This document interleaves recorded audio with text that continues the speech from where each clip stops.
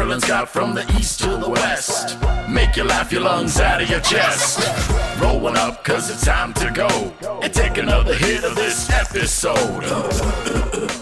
This is another episode of the Comedy Reject Podcast, brought to you by TaylorMadeRadio.ca and produced by Matt Olix. Let's begin the show. Wow. As I sit here right now, burning our spliffers, there's so much that I have to say. So much has gone down. Like, where do I even begin? First off, I want to begin by saying thank you for coming back to the Comedy Reject Podcast. Yo, man, the consistency's been off this month, but let me just break it down, man. First off, right now as I'm recording, it is a good day because today was the album release date. Today is November 1st as I'm recording this. And my album dropped today, and I gotta say, man, if you are listening to this now and you haven't already given a shot at it, please go ahead and download my brand new album. It's called Corporate Clean. You can get it on all platforms. You gotta write Sterling V. Scott. You can't just write Sterling Scott. It turns out that I gotta see how I can fix that, but I typically write my name as Sterling V. Scott. And other people write it as just Sterling Scott. There's nothing wrong with that. I didn't ever think there was going to be. But unfortunately, Spotify and all streaming platforms viewed Sterling V. Scott and Sterling Scott as two separate artists. So if you just type in Sterling Scott, it will not pop up. So make sure you type in Sterling V. Scott Corporate Clean. The new album was sound engineered by none other than the man, the myth, the legend, Matt Olix, who is the producer of this podcast. And Matt, if you're listening, wow. Just wow. Obviously I want you to listen to the album because it's funny, but I want you guys to just listen to any comedy album and then listen to mine and just look at the difference in the quality. The quality is insane. It's the best album I've ever recorded. I'm saying that right now. And it's crazy because this is my Corporate Clean hour. This isn't even, me going balls to the wall and saying all the dumb shit I want to say. It was just straight up my Corporate Clean hour. And it sounds amazing. It's funny. Every track stands on its own. You could listen to any track. You could put the thing on shuffle. You could literally put the album on shuffle, and any joke that pops up is going to work. And I'm super excited. And as I'm talking to you guys right now, I am submitting it for a Juno for Best Comedy Album of the Year. And I'm not going to lie, man. I feel like I have a shot. I feel really confident that this is definitely the best album I've ever done, and I feel really confident that it can win, not just the nomination. I think I can win this year, and we'll see. You know what I'm saying? I'm submitted for a Juno now, and I've also, I don't know if I told you guys. You see, it's been so long, I can't remember everything, but I don't know if you guys know this, but it's official. It's done. I've really opened my own record label called Sterling Records Incorporated, and I released my first comedy album, Corporate Clean, through my own record label. I feel amazing, man. I feel amazing. This is crazy, all the stuff that has been happening during COVID. First off, this podcast is developed during COVID because I needed to find another way to reach out and connect to my people, my dedicated 40. I love you guys. I know you guys are still rocking with me, and I see a lot of you guys tweeting it and put it in the Facebook messages. I love you guys for that, man. Trust me. Every time I come on this show, I know my dedicated 40 who fuck with me. We riding. You know what I'm saying? In fact, I'm gonna light a spliff right now in honor of my dedicated 40. This is for you guys. Look. I'm gonna burn this spliff, and as I burn it, say I love you guys. But yeah, Sterling Records Incorporated is now a thing, man. I just was like, I wanted to change the game up, man, because I realized that being a Canadian comic, that nobody's going to give you anything in this world in terms of moving us forward and giving us a platform in order for us to succeed. And so I decided to build my own platform and to take it. You know what I'm saying? I am just gonna take the success that I deserve. I'm not gonna sit back on my heels and beg for the scraps from the table. I'm gonna build my own fucking table. And that's what I'm doing. Opening my own record label. You see, what you guys didn't know is that record labels will take from 50 to 100%, you know what I'm saying, of your masters. You know, you guys always heard Prince say, own your masters. He wasn't talking about, you know, black people trying to own back the slaves, the slave masters. They're talking about owning your masters of your music. You see, the big mistake that we all made as artists coming up is that we believe that all these entities around us, like your agents, your managers, the clubs, the distributors, the labels, they made us believe that we needed them and that they were doing us a favor by putting us on. But the reality is, without us, none of these entities exist. The power is within us. And we as artists need to take that power back, because every time we sit back and say to ourselves, oh, well, you know, the gatekeepers won't let us through, or they don't know what talent is. I agree with you. They don't. But we didn't know what leadership was. Because if we were to stand together as artists and know our own value, then they would have no choice but to treat us better. But it hurts me because a lot of people don't see this within themselves. They don't see the power. They don't see the value within themselves, and they allow themselves to be pimped. And I promise you guys, for all my dedicated 40, understand, man, I am the spark that will start a flame of revolution. I will no longer allow no club, no agent, no manager, no festival, no TV show, no nothing to pimp me. Because without me, there is no them. And that's the same for all of you. Every single last one of you. They don't exist without you. So don't let them pimp you no more. We done getting pimped, man. It's time that we taking the streets back for ourselves. And I'm doing that with my own record label. And what I'm doing is I'm making sure that if you cut a record with Sterling Records, I'm going to give you an amazing deal. And I'm going to give you the option to buy back your masters for exactly the price that it costs. And I'm not even trying to take your masters. I'm trying to give it to you at like a huge give back. Like, I want you to own your stuff, right? And what I'm going to do is show you how to cut the album so that you could get maximum spins, that you could get it where you get the most out of it. And I'll even teach you how to open your own record label so that you can put your own out. Let's take this power back. I don't need your money. I don't need you guys' masters. I got mine. You know what I'm saying? And I know how valuable my stuff will be for me. And I just want y'all to see how valuable your stuff is for you. Because the moment that you guys realize the power that you have within you, the stronger we could become as a unit and the less pimping can happen.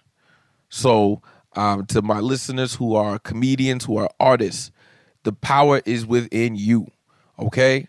In fact, anybody listening, the power is within you. I don't want to sound like no inspirational guru, but don't let your job feel like they're doing you a favor.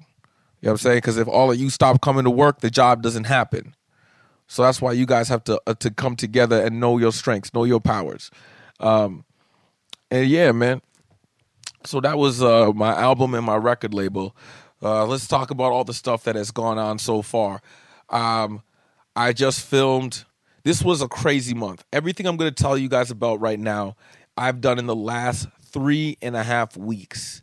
And I apologize again. The reason why the podcast has been delayed was because not only did I record and have my album and record label set up, produced, and released, right? I also went to the Winnipeg Comedy Festival and had to perform. I got the like I told you guys, I got the amazing opportunity of being the host of the show. And I had to write a brand new set for that. So I had to write a brand new 8 minutes. And so that, for you guys who don't know, it takes a lot out of you to write material. especially brand new material, and especially when you don't have a lot of stage time. And I went out there, and I want to say thank you to Dean Jenkinson. He's one of the people that are behind the scenes on the Winnipeg Comedy Festival. And that guy, gave me the confidence and the boost to believe in myself, because I was a little scared and a little worried. I was actually in the dress rehearsal. I was choking. Like I had to go on stage and practice my set so that they could do the volume, see my timing, know how I'm going to move. And I was so nervous that I was forgetting my jokes. Like I was out there and I was not doing well. I mean, like this is the dress rehearsal, so there's nobody in the crowd except all of the people who are, going to be videotaping and producing this show, which should come out in April on CBC. And when you guys see it, you'll understand all the crazy.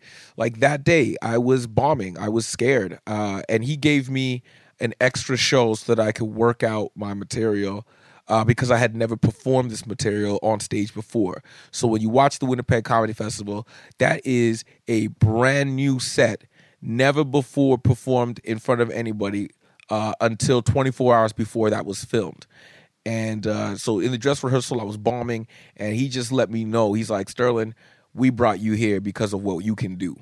You know what I'm saying? And he gave me that boost and that confidence. And I came out, and I had an amazing set. I had a great set. I don't want to spoil any of the material for you guys. Just know that the Winnipeg Comedy Festival set is a never before seen anywhere performance that was written specifically for that. So I had to write that new set. Then I had to do CBC Debaters. So if you guys who listen to CBC Radio, they have a comedy show on there called The Debaters, where two comedians debate a topic using comedy. And it's a fun show. It's an amazing show. And so I got asked to do that. But you have to also, again, you have to write specifically for that topic, that show. So I had to write another, it works out to about another 6 to 8 minutes of comedy.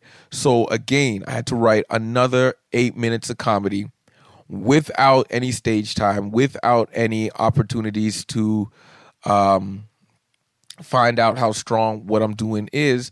And again, within the same time that I had to write for this Winnipeg Comedy Festival and release my album and open the record label.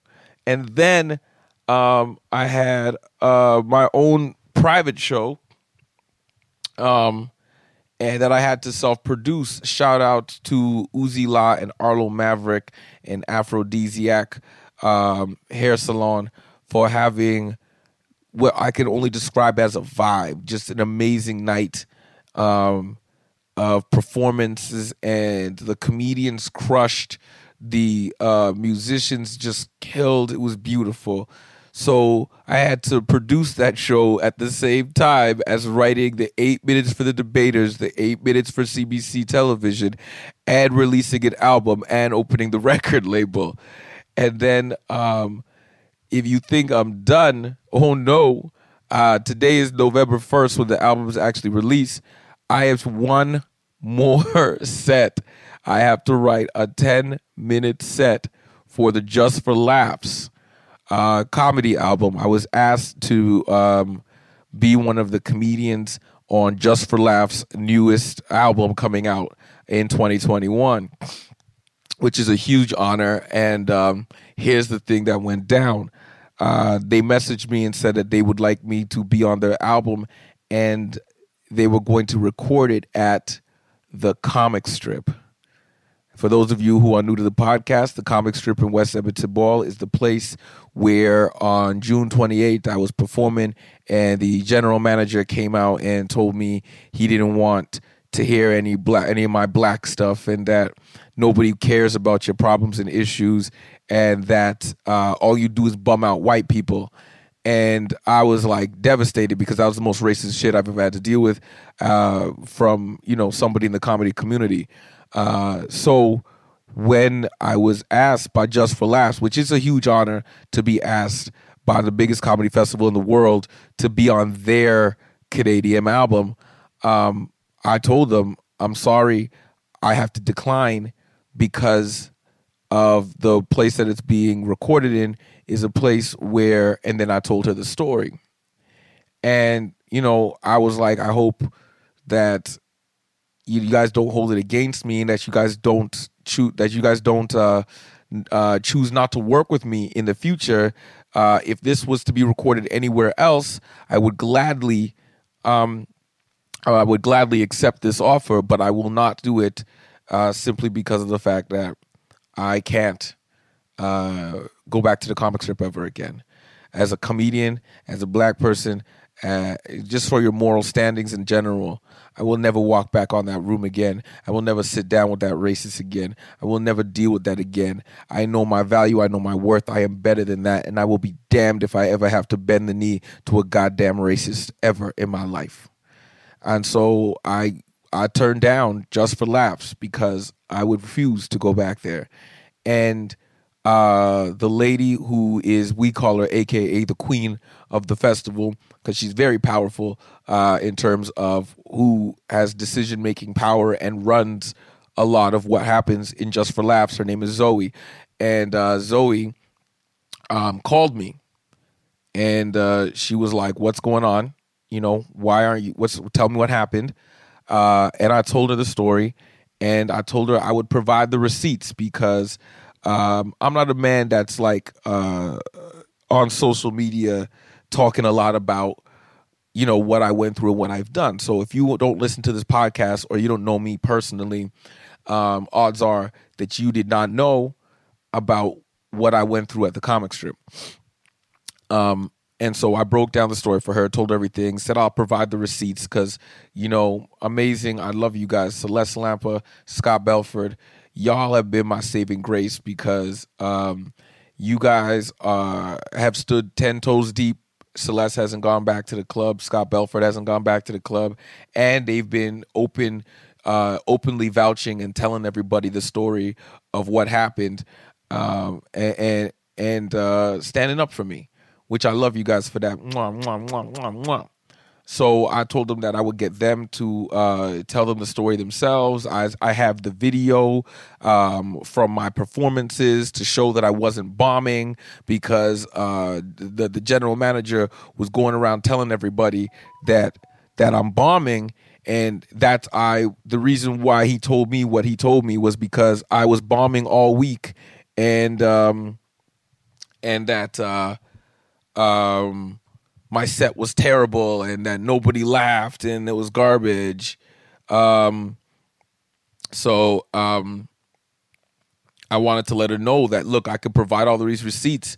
And when she's calling me, we're now in the last week of October. This happened in June. And I was like, there's no conversation to be had with me and them at the club because this happened in June. Everybody in Edmonton knows what happened, and nothing's been done about it. So for you to bring this case up now and have them try to give me that fake ass apology, it's not gonna happen. I ain't standing for it. So I said, fuck it. You know what I'm saying? I don't even care that they want to apologize at this point because at this point you've been racist. You didn't give a fuck. Nobody said nothing. Nobody made any changes. So don't act like you care. You're only going to pretend like you care so that you can keep your business. And she said, okay, I'll call you back. And she called me back. And I could not believe what happened. She called me back to let me know that she not only moved the show from the comic strip, but they also fired the bookers and stuff like that who work for the comic strip, fired them from booking with Just for Laughs. Like she came in with the holy sword of fire and brimstone and brought down the house. Like everybody, they must hate me right now at the comic strip because they're not allowed to do Just for Laughs showcases anymore. And their management team can't book for the Just for Laughs festival anymore. And she moved it to Yuck Yucks, which is the club, that I'm signed with now. And guess who's back on the showcase? Sterling Scott, people. So, you know what I'm saying? like justice has prevailed in some kind of small way. This is a little victory for me, but it's a victory. Like, thank you, Just for Laughs. I don't believe, I'm shocked. I don't even have the words for it, that you guys like literally came for and fought for the little guy. And I'm not gonna lie, I didn't think this would ever happen. Just for Laughs is a huge entity, and a lot of us feel as comedians that the festival kind of neglects Canadian comics. And yet here it is, where my own comedian community did not stand with me, but this giant festival came in and just brought fire and brimstone for me. And, you know, that felt good, because I'm not going to lie, it did hurt watching all these comedians who don't give a fuck, you know, that I was no longer allowed to be in this club due to racism.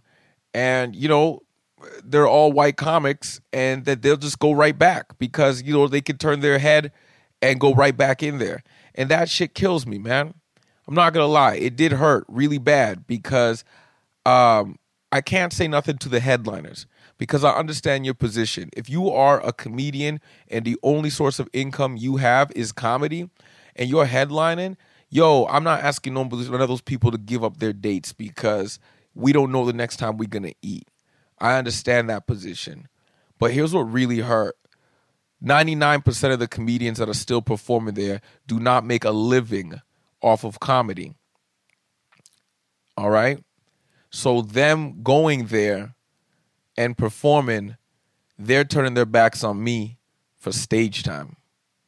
Like, y'all motherfuckers wouldn't even give up 5 minutes of stage time to stand with your fellow comedian against racism? Really? Really? Y'all just was like, fuck it, man. You know, he's racist and he's a piece of shit, but he's only doing it to black people, so I don't care. You know what I'm saying? Like, that's really what went down. And honestly, it really hurt me every single day to watch comedians continue to go there, especially, you know what I'm saying? Like, you young comics, you really don't need to even go there. And I'm not even asking anybody, like, was to boycott, just to, like, stand up and be like, yo, this is wrong, this needs to change. You know what I'm saying? Nobody brought that fight. Yeah, everybody want to act like I'm not racist, I care about black people, and, you know, this is shit. But then when shit hits the fan, y'all wouldn't even give up stage time for me. So, yeah, it does hurt, and it does make me look at a lot of you white comics when you talk about, like, equality and that's all you care about. Be like, yo, shut the fuck up, man. Because y'all ain't really about that life. You only about that life paying lip service. You ain't about that life when it's like, can you get down? Because I'm black, you're white, I dealt with racism, you don't have to, you don't go back. Now, if the roles were reversed, and let's say it was a gay comic, and somebody called that gay comic a faggot, guess what? We fucking ended in that club. I'm not going back in that place, right? So why is it that I could stand the fight with somebody who is not the same as me, or who doesn't have to go through the shit, or I don't have to go through the shit that they go through, but when the roles are reversed and you guys have to stand with somebody, y'all don't do it? You know what I'm saying? You know how many white people are met here in Edmonton who are like, what can I do? Man, all y'all had to do was just be honest. I wasn't asking nobody to lie. You had your opportunity to actually take the fight to the comic strip. And all of y'all bitched out, man. All of y'all. And it hurts. But like I said, man, I'll forgive you guys. Because as you grow, you will learn and you will see. But Edmonton comedy community, you guys let me down.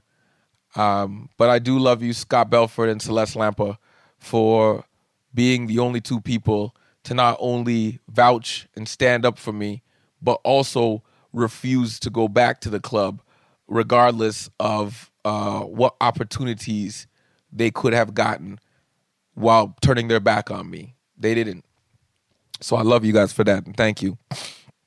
But yeah, I'm super excited about that. So in 3.5 weeks, I have written 18 24 brand new minutes of comedy. Opened a record label. Performed and released a comedy album. And I'm going to feature on no, I already said that part. What was the other shit I did? I don't know, man. But having to write 3 brand new sets. And let me explain to you guys how crazy this is.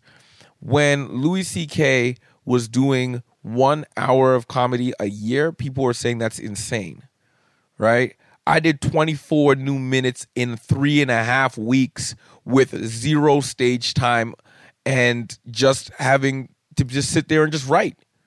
You know what I'm saying? That's insanely difficult.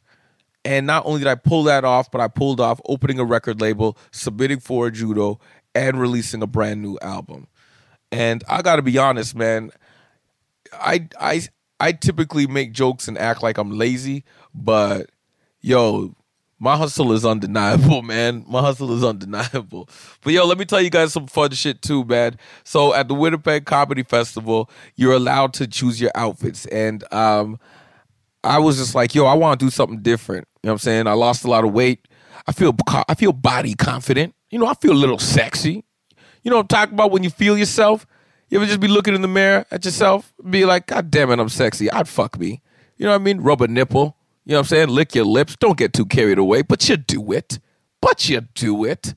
You're probably giggling right now. You never been in the shower, rubbing your own body down like, God damn it, somebody would be so lucky to get the soap from my calf muscles because I'm so fucking sexy. Well, that's how I felt at the Winnipeg Comedy Festival. And so I had a custom-made black suit. Now, they said you're not allowed to wear solid black because if you wear solid black, it could blend in with the background. It's too difficult to see you. And so they discourage it and do not want you to do it. But I said, fuck it. I'm bringing it anyways.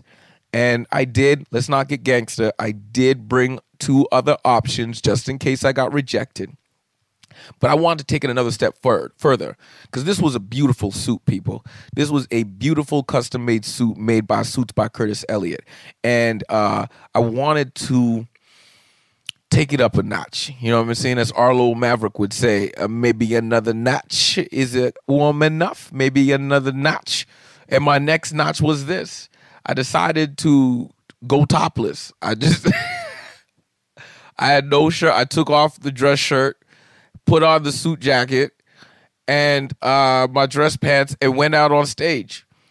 And when I went to the dress rehearsal, God bless these 2 lovely ladies because I went to the dress rehearsal and the producers weren't there yet. And I walk in the room with my no shirt on with the suit jacket and they look up at me and they go, I love everything about you. Please tell me you're not joking though. And I was like, no, I'm dead serious. I want to wear this. And they're like, good. Okay.